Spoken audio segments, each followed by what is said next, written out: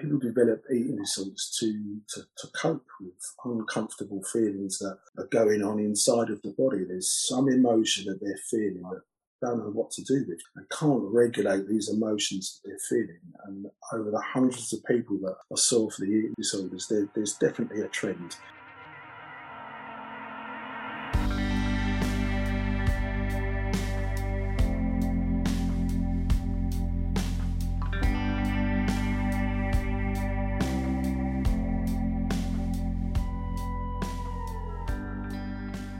Hello and welcome to another HG podcast. I'm Jo Baker and I'm part of the HG team. Today I'm going to be talking to our expert Russell McKenzie about eating disorders and how to help people take back control. Russ is a human givens therapist who's been working in a thriving private practice for the last 5 years. He's really committed to helping people to take back control of their lives by removing barriers and giving them tools to be able to manage their mental health better. Throughout his therapeutic career, Russell's helped many people suffering with eating disorders and more specifically bulimia and binge eating. We're delighted to have you here today, Russell, to talk to us about this really important topic. Hi, James. Thanks for having us on. It's be a real pleasure to talk to you guys.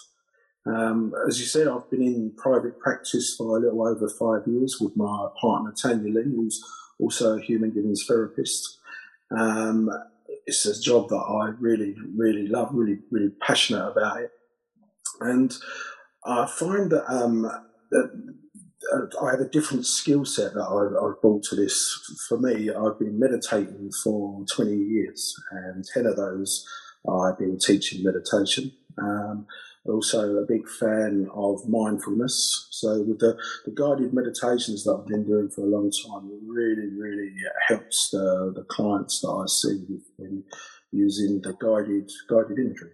That's really interesting. And how did you move from there into working with, specifically people with eating disorders? That's an interesting question, Jo, and I actually came across this by mistake. It wasn't on my radar for something to get into. It came about, I worked with a young lady who wasn't for an eating disorder. She came to me just for a few other issues. But she was a personal trainer. She was quite well known in one of the social media platforms as being a coach.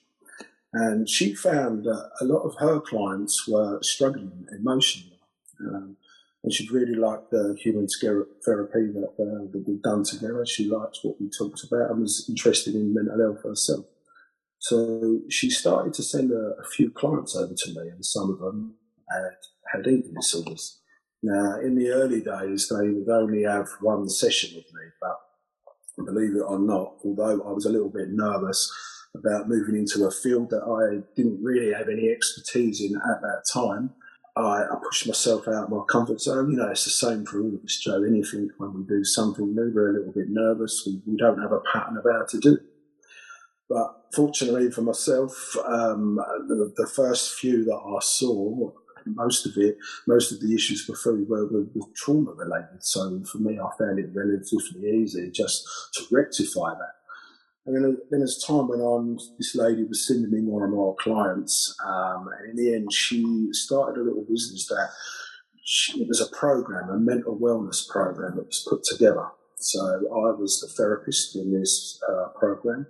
And she was the coach, and she had a nutritionist. So but between us, we covered all angles. And as time went on, it got busier and busier really quickly. So I found myself in a perfect position because she was just sending me lots of clients. And I think, I don't know the exact number, but over 18 months, I probably did over 700 eating disorder sessions. So it actually really gave me a good foundation, and I just kept seeing the same thing that was coming up over and over again. It's a definite trend to it, Jo. So you said that the majority of what you were saying was, had trauma behind it. Are you seeing any other things apart from trauma that can lead into people developing eating disorders, or what sorts of trauma? Is there any particular pattern to the traumas that people were experiencing that then led them on to develop eating disorders? Yeah, that's a really good question. I found that bullying as a trauma. That came up often, more often than not. But to be fair, although we saw that regularly, the traumas were just myriad. They were very, very, very different in nature. But to be honest, I think people develop eating disorders to cope with uncomfortable feelings that are going on inside of the body. There's some emotion that they're feeling that don't know what to do with, Joe. They can't regulate these emotions that they're feeling. And over the hundreds of people that I saw for the eating disorders, there's definitely a trend. But there's a particular brain type, and these people are more likely, in my mind, to suffer with an eating disorder. Now, these people chronically overthink. They're more prone to eating disorders. They also show a lot of perfectionist personality traits. And I think this overlaps with the overthinking. And this can make them quite extreme in whatever it is that they do. They put themselves under huge amounts of pressure to be perfect in what they do, or in a lot of these cases, to have a perfect body. They can get really, really blinkered by the repetitive thoughts. They get stuck in a loop of this emotional overthinking, and they're quite literally putting themselves in a trance-like state. And one of the other things that keeps coming up, I found that eating disorders, they also have a lot of an OCD aspect to it. And where the overthinking is making the person obsessive and makes them feel compelled to carry out this unwanted behaviour. We know that there's lots of people that suffer with OCD, but if their focus is on checking or cleaning, say, then the OCD manifests itself in checking or cleaning. But with eating disorders, if the person is focused not just on the food, but also with their body image too, then the OCD tendencies, it manifests itself in being obsessive about food or exercise, and both quite a lot of the time, because a lot of these, they were mainly younger women on this program that I was involved with. They was doing the training as well as the nutrition plus getting the therapy at the same time. So it was really very much about the body image. They wanted to get to a certain shape or a certain size. When our innate needs are not being met in healthy, balanced ways, that always plays such a massive part. Yeah, and that was one of the questions that we had really was, how can we see this in relation to the Human Givens needs model that we see about what innate needs are not being met? Oh, that's a great question, and our basic emotional needs not being met, they definitely play a part in this. And to my mind, there's two major important ones, a couple of these that play a major role in the eating disorders. One of those is the need for control, and the other one is security. Now, when we do an intake form for new clients with eating disorders, we add a second part to the question, do you feel secure? Now, normally in therapy, when we ask if they feel secure, it's about their home or their work environment. But with eating disorders, I find that most of the women that I've seen, they suffer with low self-esteem. And if a person has low self-esteem, they're not feeling secure in the way they look or in their body. So their need for security is compromised, which can place them in a high state of arousal. They're more vulnerable. And I found that with a lot of these clients, they've been in this cycle for a long time, and they're highly emotional. They get to a point where they feel like there's just no hope. But there is always hope, Joe. And the other major contributing factor is the lack of control. Now, with control, I find that it's proportionate. The more a person feels out of control, the more they need to control. So if a client, for whatever reason, is feeling a lack of control, maybe their environment is a little unstable or maybe it's a little bit toxic, then it makes them feel out of control. So when we feel this, what's the easiest thing as human beings we can do to get a sense of control? And that is how much or how little food we put into our bodies. And then I feel that it just becomes a simple equation, Joe, an automatic response to a feeling. So, for example, when I feel X, and in this case, X is feeling out of control, I do Y, which is turn to food or away from food if they're suffering with anorexia. So eating disorders, they're never ever about food itself. They're just not. So control, it plays a massive part in this, and also with the OCD tendencies involved, these also increase the feelings of being out of control when their mind is just racing. They've got to check clean, they're obsessive. They get stuck and they're just going round and round in a circle. So can we really see eating disorders then as a form of addiction? Yeah, we treat eating disorders just like addictions, and I definitely think there's a lot of overlaps between eating disorders and addiction. So, but with food, it's slightly different. Unlike, say, drinking or drugs, we could just stop that, Joe, and go, right, I'm not doing that again. But food, we need it. It keeps us alive. It keeps us ticking. Yeah, so something much more complex. We can't do complete abstinence from food, can we? So a much more complicated thing to treat. And I know in a podcast we did earlier on in the year on anorexia with Martin Dunn, and he was saying the same thing, why it's important not to focus on the food, not about the food. Yeah, no, I totally agree. In the first stages, when people come for their first session, or even as I'm talking to them on the phone in a consultation, I say to them, we probably won't get onto the food for 2, 3, maybe 4 or 5 sessions, because there's too many other things to educate them with, this trauma to deal with. And I guess that's often quite a relief for them as well to not have to talk about food, because in my experience of working with people with eating disorders, their brain is about food all the time, and to be able to come and have a break from having to think about and talk about food must be quite a surprise, I imagine, for some people, and also a huge relief. Yeah, I think you're absolutely right, Joe. I think it is a relief for them. And like you say, you're absolutely correct. These guys are just stuck in that loop where their whole life can be just centered around buying the foods, where they're going to binge or purge, if it's safe to do so. What foods do they want to do it? Is it safe to do it? It just consumes their whole life, just like many other addictions do. If you've got, say, someone that's addicted to drugs, they spend major parts of their life just trying to get the money, get the drugs, and it just takes over. And I guess that becomes part of the ritual, doesn't it? Of the preparation, the thought process of, as you say, buying the food, where they're going to get the food, and planning. And a lot of that has a lot of shame and secrecy woven into it as well. Oh yeah, you're absolutely right. Yeah. Regret, sometimes they feel disgust at themselves. But, as we know, Joe, addictions, they hijack the natural reward centres of the brain. Just to clarify for some of our listeners who may not, necessarily understand the distinctions between the two. Many people will, but some people may not.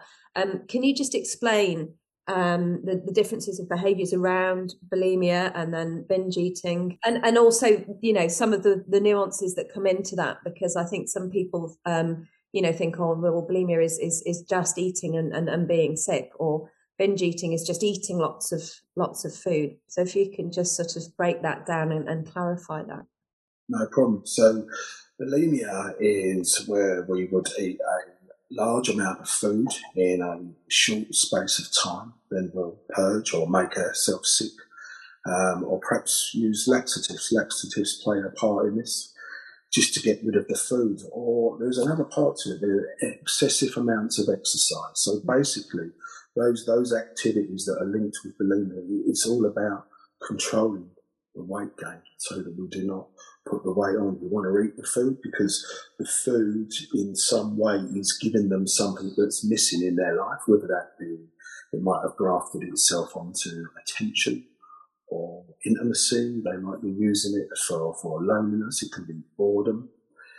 So it could be a combination of all three, the purging, the laxatives, or the exercise.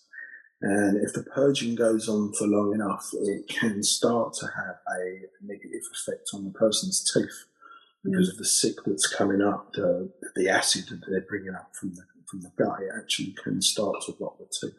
And quite a detrimental of longer term effect on the heart as well. Yeah, absolutely, it can. Yeah, yeah. And it's probably worth saying at this point that lots of people get pleasure from the purging, Joe.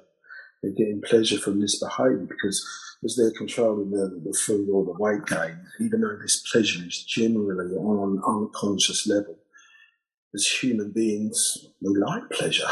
when we find some pleasurable activity, we want to keep feeling that high, and that's what motivates us to keep doing it, especially if it's grafted itself onto a basic emotional need, like if we're not getting attention. Mm.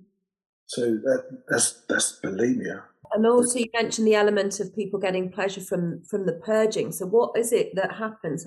How, because most people, when they think about being sick, it's a horrible thought. It's a horrible feeling. So, how does the mechanism work that people gain pleasure from purging? It's down to the control, Joe. It's really nothing to do with the food or nothing to do with the purging itself. It's actually that if they're feeling out of control, which they are, to be eating excessive amounts of food and then purging it, they are obviously out of control. But just the purging in itself, it gives them that false sense of, oh, I've got control over my weight, how much I'm putting into my body. And as everything we do as human beings is about getting our basic emotional needs met or protecting them from being taken away, if we've got an addictive behaviour like an eating disorder that grafts itself on to an emotional need, we just keep going round and round on a loop.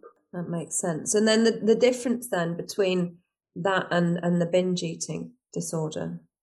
Yeah, so the binge eating, this is where a person would regularly eat a huge amount of food over a short period of time until they are uncomfortably full. And like we were saying earlier, that they take up so much time of their life just planning these binges in advance, buying the food for it, planning what they're going to cook, or maybe perhaps sometimes it's just junk food. But as we said, like this does come with a lot of shame and guilt. Both behaviours do. The shame, the guilt, the self-hatred. Yeah. So, I mean, and both of them obviously hugely complex and not as visible as anorexia. So, can often be quite hidden.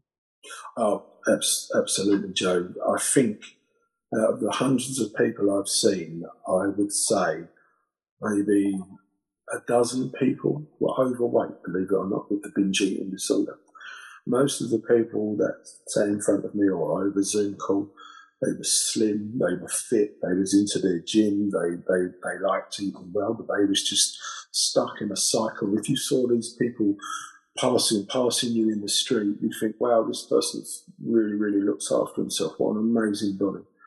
But inside their emotions are through the roof. They're stuck in this cycle. They don't know what to do. They can't get themselves out of it. You've mentioned, the gym and personal trainers a couple of times, and also I know that predominantly the people that have been referred to or come to you for support have been women, but we know that men suffer with eating disorders as well, and gradually awareness is being raised of that. And I wonder whether or not you see less men, maybe because less men feel able to reach out for help with it, because it has been seen really as a predominantly female mental health problem.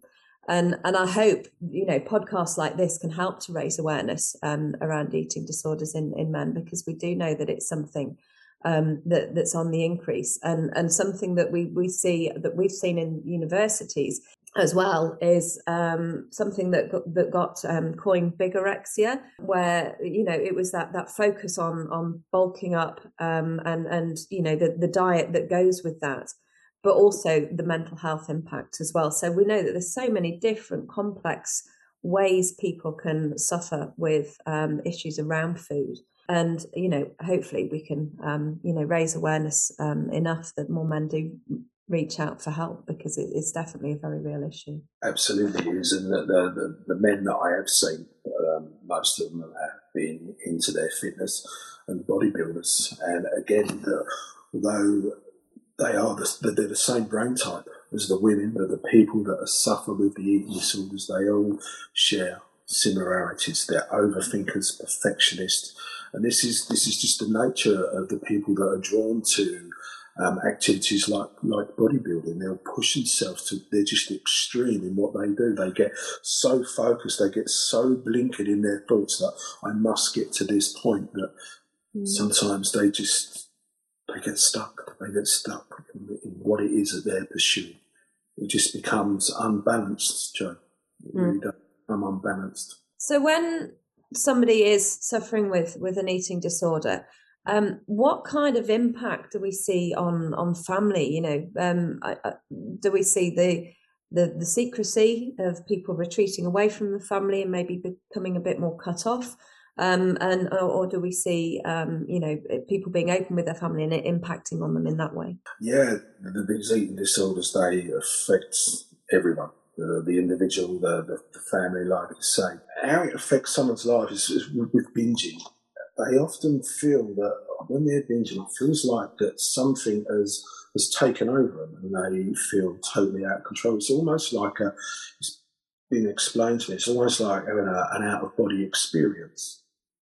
And they just keep repeating the same pattern. So when I explain to these guys about emotion, that when a person feels highly emotional, they're in that black and white, all or nothing thinking state, and their thinking brain is compromised. Now, coupled with the fact that emotions are designed to motivate us, to move us forward, to take some kind of action. So if we was to take a young woman, for example, arriving home from school after a particularly difficult day, maybe she's a bit anxious, a bit angry or upset for something that's happened at school, and she gets home to an empty house, but she's feeling also a little bit lonely in this space.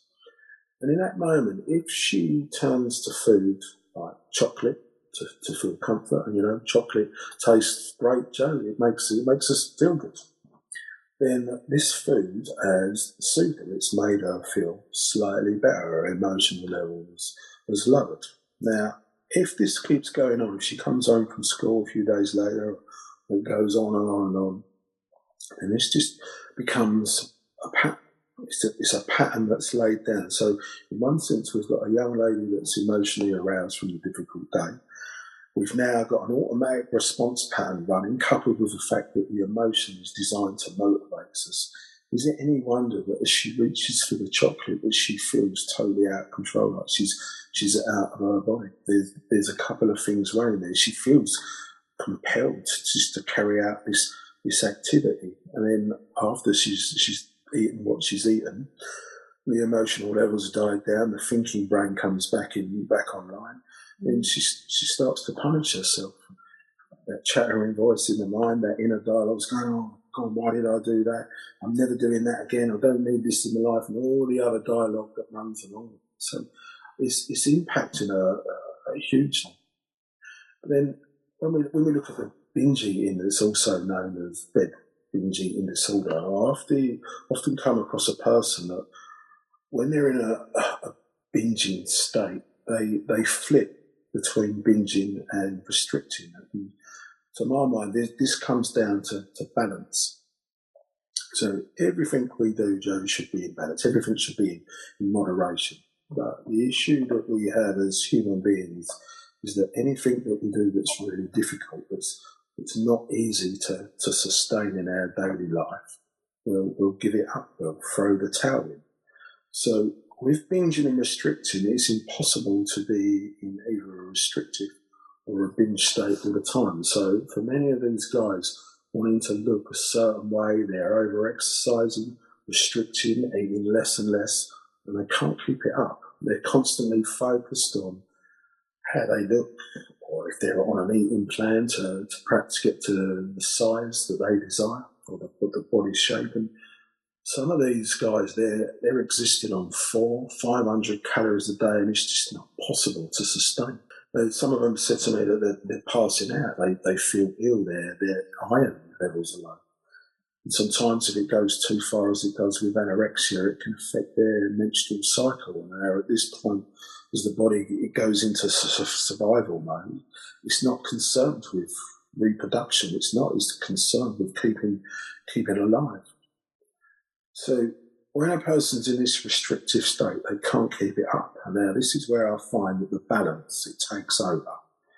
So for there to be hot, there has to be cold. One thing cannot exist without the other.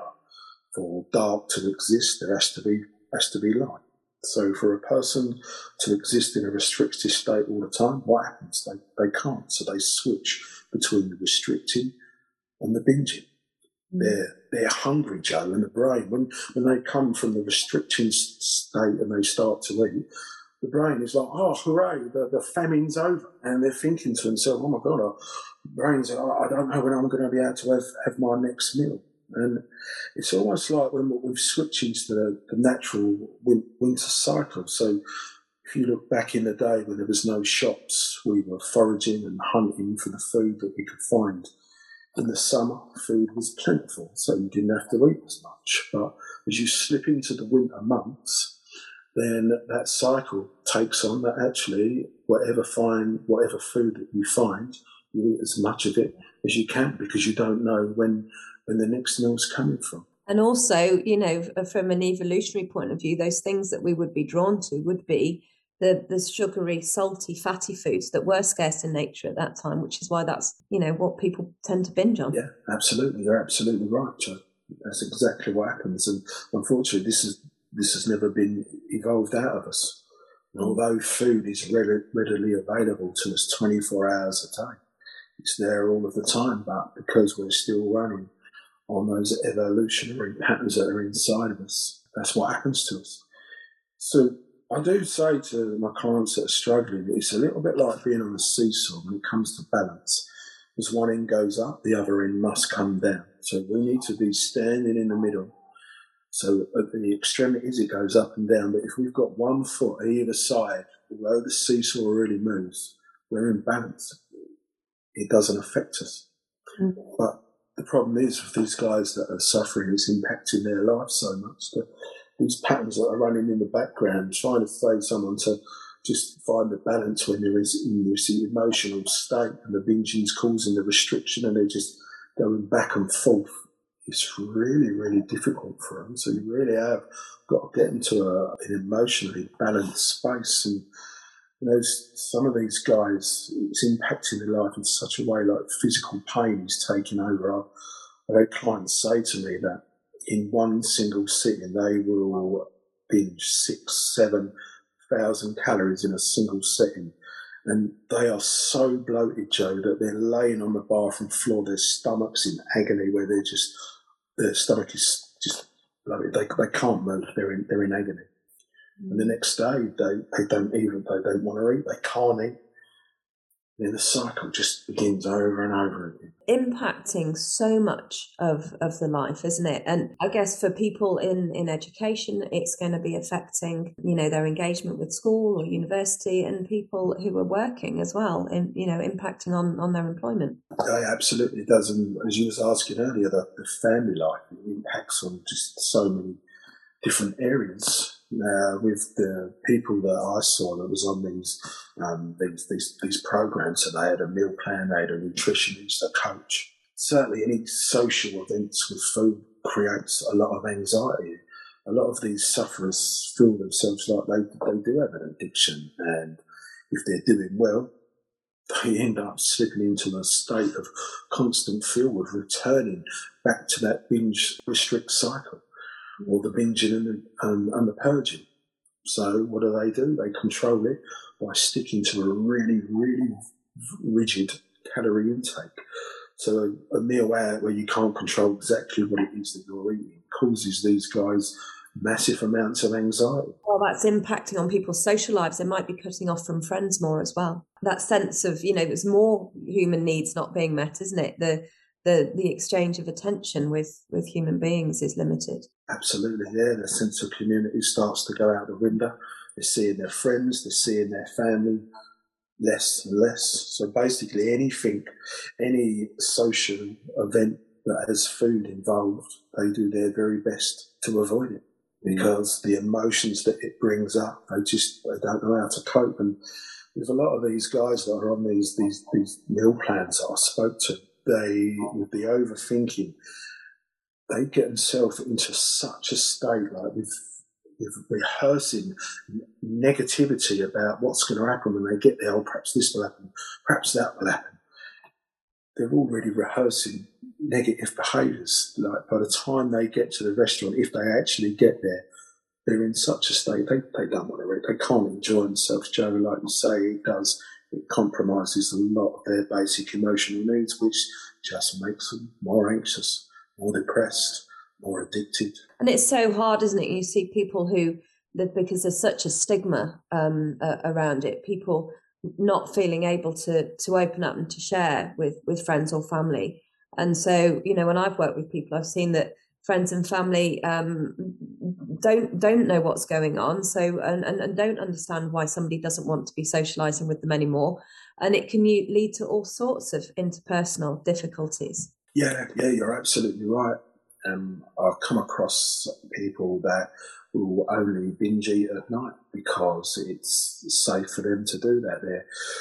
They don't want people to know. They don't know how to tell their loved ones that this is going on. Some of them feel that actually if they're in a new relationship, if they tell their partner that they're actually stuck in this binge restricted or purging cycle, that their new partner's going to leave them. So what do? They try and protect themselves from that. They're trying to keep their needs intact by staying with this partner. So they start to do it in secret. And then there's just an added pressure that they're putting themselves under. They start to live a lie. So how do you help? If somebody comes to see you, and they're ready to start to make a change in their life, they've got to the point where they know that they need some help. How do you help them? How do you break this cycle? It's a really good question, Joe. There's a few different aspects to this. So with any eating disorders I treat it, I need to identify what the behaviour is giving them, what they're getting from keeping this behaviour that they don't really want to do.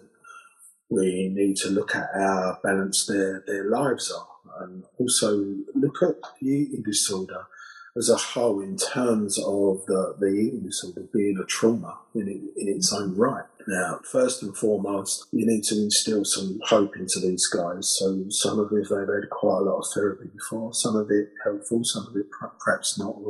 Lots of people with eating disorders, they tend to go to group therapy, maybe from the NHS, which has focused on quite a lot of the logical aspects of disorder, which can help for a while as they can manually override the pattern. But as we know, it's always emotions that motivate us. So the first thing I would do is lower their emotional level, because if they've had therapy before and it hasn't worked, then they're generally at their wit's end. They don't know where to turn. They're not sure that they're having another go in therapy with a different therapist now. They don't know if this is going to work. So just by lowering their emotional level and arming them with the information about what's going on in their brain and what's happening to them, and letting them know that we deal with this stuff all of the time and that they're not alone. Just normalise what's going on for them. You can see them physically relax in front of you. And just as you begin to educate them about what's going on in the brain, it takes the fear out of what's happening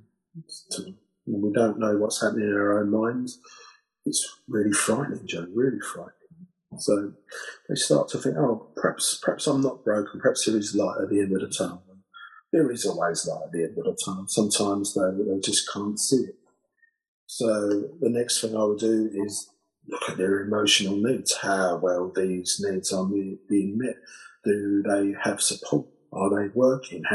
How's their self-esteem? That's another huge thing that constantly keeps coming up. People with low self-esteem. So you've got to raise someone's self-esteem, and you can do that pretty quickly. I use a lot of guided imagery for this. We look to see if there's any barriers in the way, stopping a person's needs getting met. We use the rewind technique for any traumatic memories. There's another technique I use, the layers, where I get the person to drop down a particular feeling that they've got in their body dropping down through the layers until they find an empty space, and then the negative feeling in the body has gone, it's dissipated. I find that this works really well for the lifts. And we're looking to get to the emotion that's driving the eating disorder behaviour. And for this, I use the technique that old Human Gibbons therapists use, Joe, and that's the affect bridge, the emotional bridge to the pattern. This is just such a great tool to have in the box. But I found, especially in the early days with eating disorders, you've got to be a little bit careful, because if I'm trying to get the person in touch with the emotion so we can get back to the memory to the source of it, or a particular memory that's causing an issue, when you get them to rehearse perhaps the last time that they've binged, where they feel that emotional reaction in their body, and then we ask them, when they say, let's say the feelings in the chest, you ask them, okay, what's the emotion underneath that feeling? It's always emotions that drive feelings. And a lot of the time they would say they get feelings of disgust or frustration. So when you get a person to focus on the disgust or frustration and get the unconscious mind to float gently back to the source of this issue, what memories is it linked to? When were they? Where were they when they felt this before?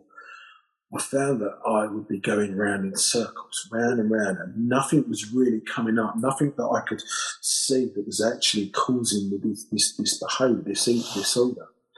And I soon quickly realised that actually that a lot of these emotions that they were feeling were present. There was nothing to do with the source of when this eating disorder started. What was it that started this eating disorder? It's how they're feeling now.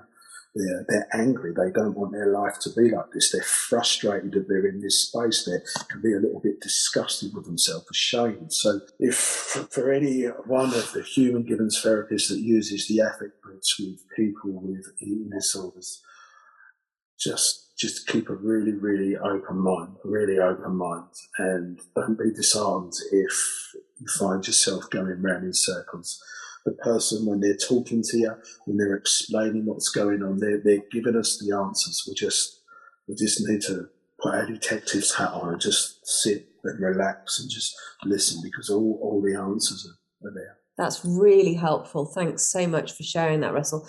And it's one of the things that there are certain things when Gareth and I are teaching, new therapists, that we say, there are certain things that you need to have had a considerable amount of experience of working with mild to moderate mental health difficulties before you move on to, and eating disorders is one of them. And I think that's a really good example as to why it's good to have a lot of mileage in mild to moderate work before you move on to some more complex cases.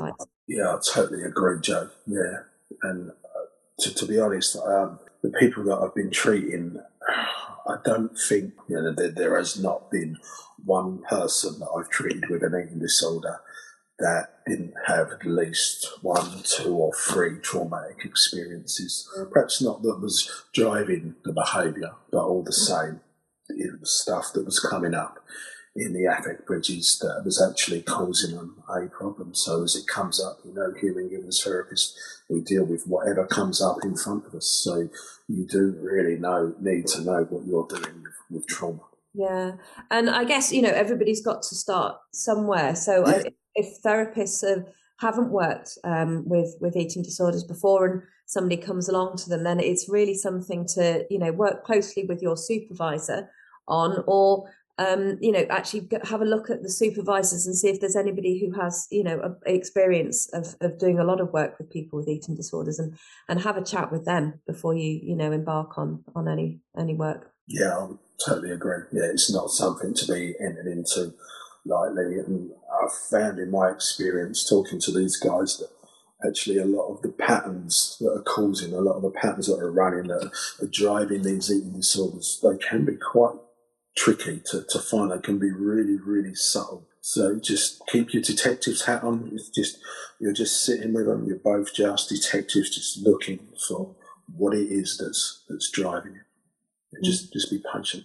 So if somebody's worried about a friend or family member or somebody that, at work, a colleague, maybe, if they're worried and suspect that they may be suffering from an eating disorder, how can they help? Is there anything that they can do? Are there things that they should avoid saying or avoid doing? Yes, there is, Joe. There's a few things you can do. Now, we're not all therapists, so if you suspect that someone is suffering from an eating disorder, then just approach it really, really gently. And the thing is with eating disorders, they all feel that they're out of control. So if you sit someone down and start to tell them, oh, you should be doing this, perhaps do this, you need to do that, and start telling them what to do, it just makes them feel more out of control. And what happens, it's directly proportionate when they're feeling out of control.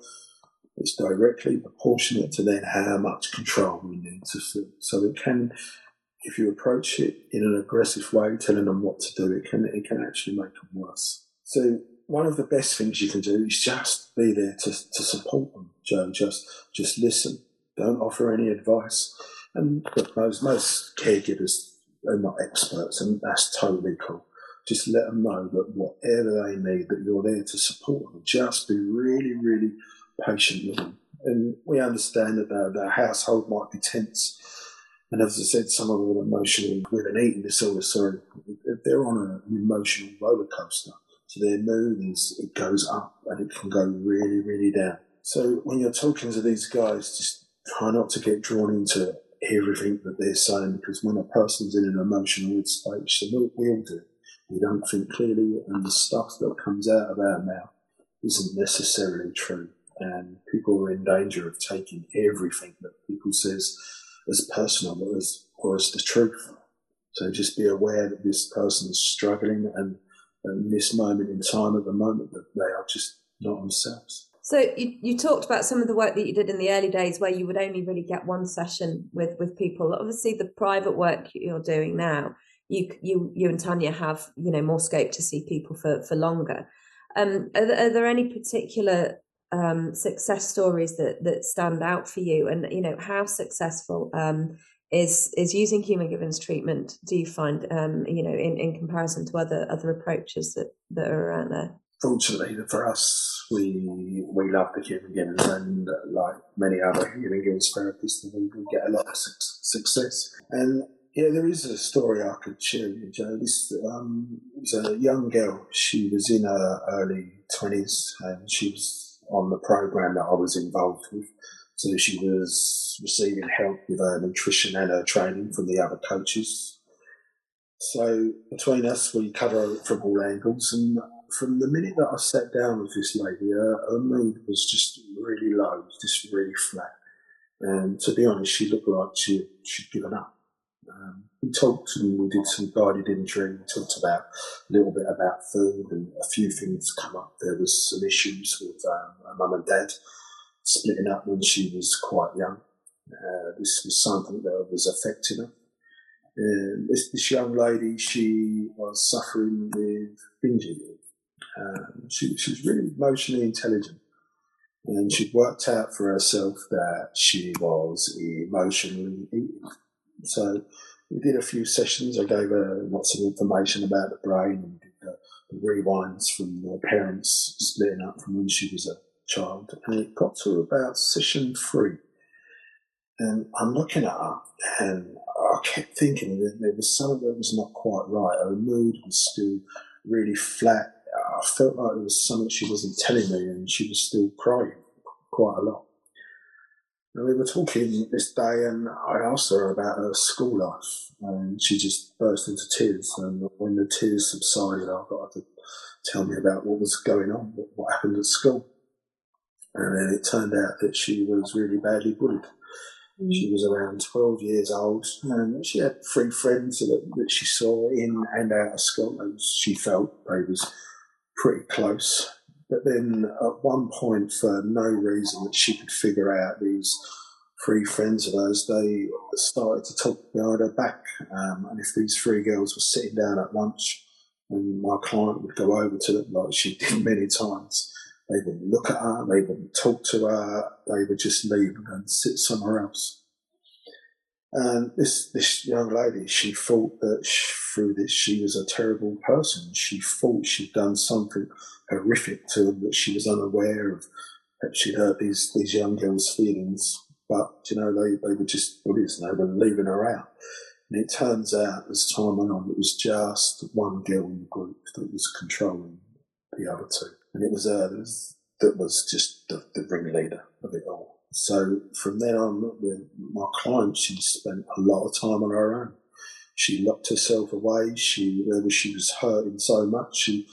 She shut down. She went into a protective state, just to make sure this didn't happen to her again. And the knock-on effect of that, the byproduct, was that she just refused to make any more friends. So she started to go through school life just on her own. She got more and more lonely. When we all get hurt, Joe, we can shut down. We do that. We go into that protective state. Mm. So she grew up from this 12-year-old young girl. She had a boyfriend. She had a family, but it wasn't quite enough. We need our friends. Everyone needs friends, Joe. There's some things that she didn't want to talk to her boyfriend around, and all her needs were tied up with her boyfriend and just her family. All her needs were all her eggs were in one basket. So what we did was, as this all came to the surface, we just rewound up the whole experience, the whole bullying experience. And the next time I saw her, it was like talking to a different woman, Joe. She was at work, she was more chatty, she was engaging with people, she was giving and receiving more attention, she was sleeping better, and her whole demeanour had changed. Rather than someone sitting there just looking really in a low mood, just sunk down with her head held low, she was sitting upright, she was engaging, and she said that her mood was just brilliant. She was laughing more. And she'd worked out that now the binging had stopped for all of that time. Now her emotions had levelled out. She was in such a good space. She'd worked out that for all of those years she had just been using the food to cope with the emotions. And now her emotions had levelled out, and the bullying trauma was gone, which was underpinning everything. The bullying trauma was underpinning absolutely all of those behaviours. It all fell away. And then she had another 2 sessions booked with me, but she messaged me and said she didn't need them. She was in such a good place, and I never saw her again. Oh, that's incredible! And actually, as we record this, we're in Anti-Bullying Week, and so this will go out after Anti-Bullying Week. But I think it's just another really important thing to highlight, just how damaging bullying can be long term. Yeah, absolutely. It has a really negative impact on people's lives. They feel worthless. They feel they've done something wrong. They feel there's something wrong with them, that sometimes that they don't deserve any friends. Mm. And it just lays down a pattern. And if they go into a protective state like this young woman did, it stops them from living a full life, from living a life where they can thrive rather than just about surviving, which is what lots of people do in this space. They're just about surviving. And that sounds like such a rewarding success story. If we can be, successful with a client to the point where they go, I don't need you anymore. That's what it's all about, really, isn't it? Yeah, it really is, Joe. Yeah. That's fantastic. And we're running out of time now, but is there anything else that you wanted to add? Anything that you thought was important to say? Or, I mean, we've covered so much ground here, and it really has been brilliant talking to you and understanding more about the way you work, and the approaches that you use. But was there anything else that you wanted to add? Yeah, I think so, Joe. I think when we're walking along the street and we see someone that perhaps looks a little bit fitter than us, a little bit slimmer, and we can slip into that state of desire. Oh, I'd like to be like that. I'd like to look like this. And we kind of just need to constantly remind ourselves that actually these people probably got their own struggles in the experience of it. These are people that are really slim and fit.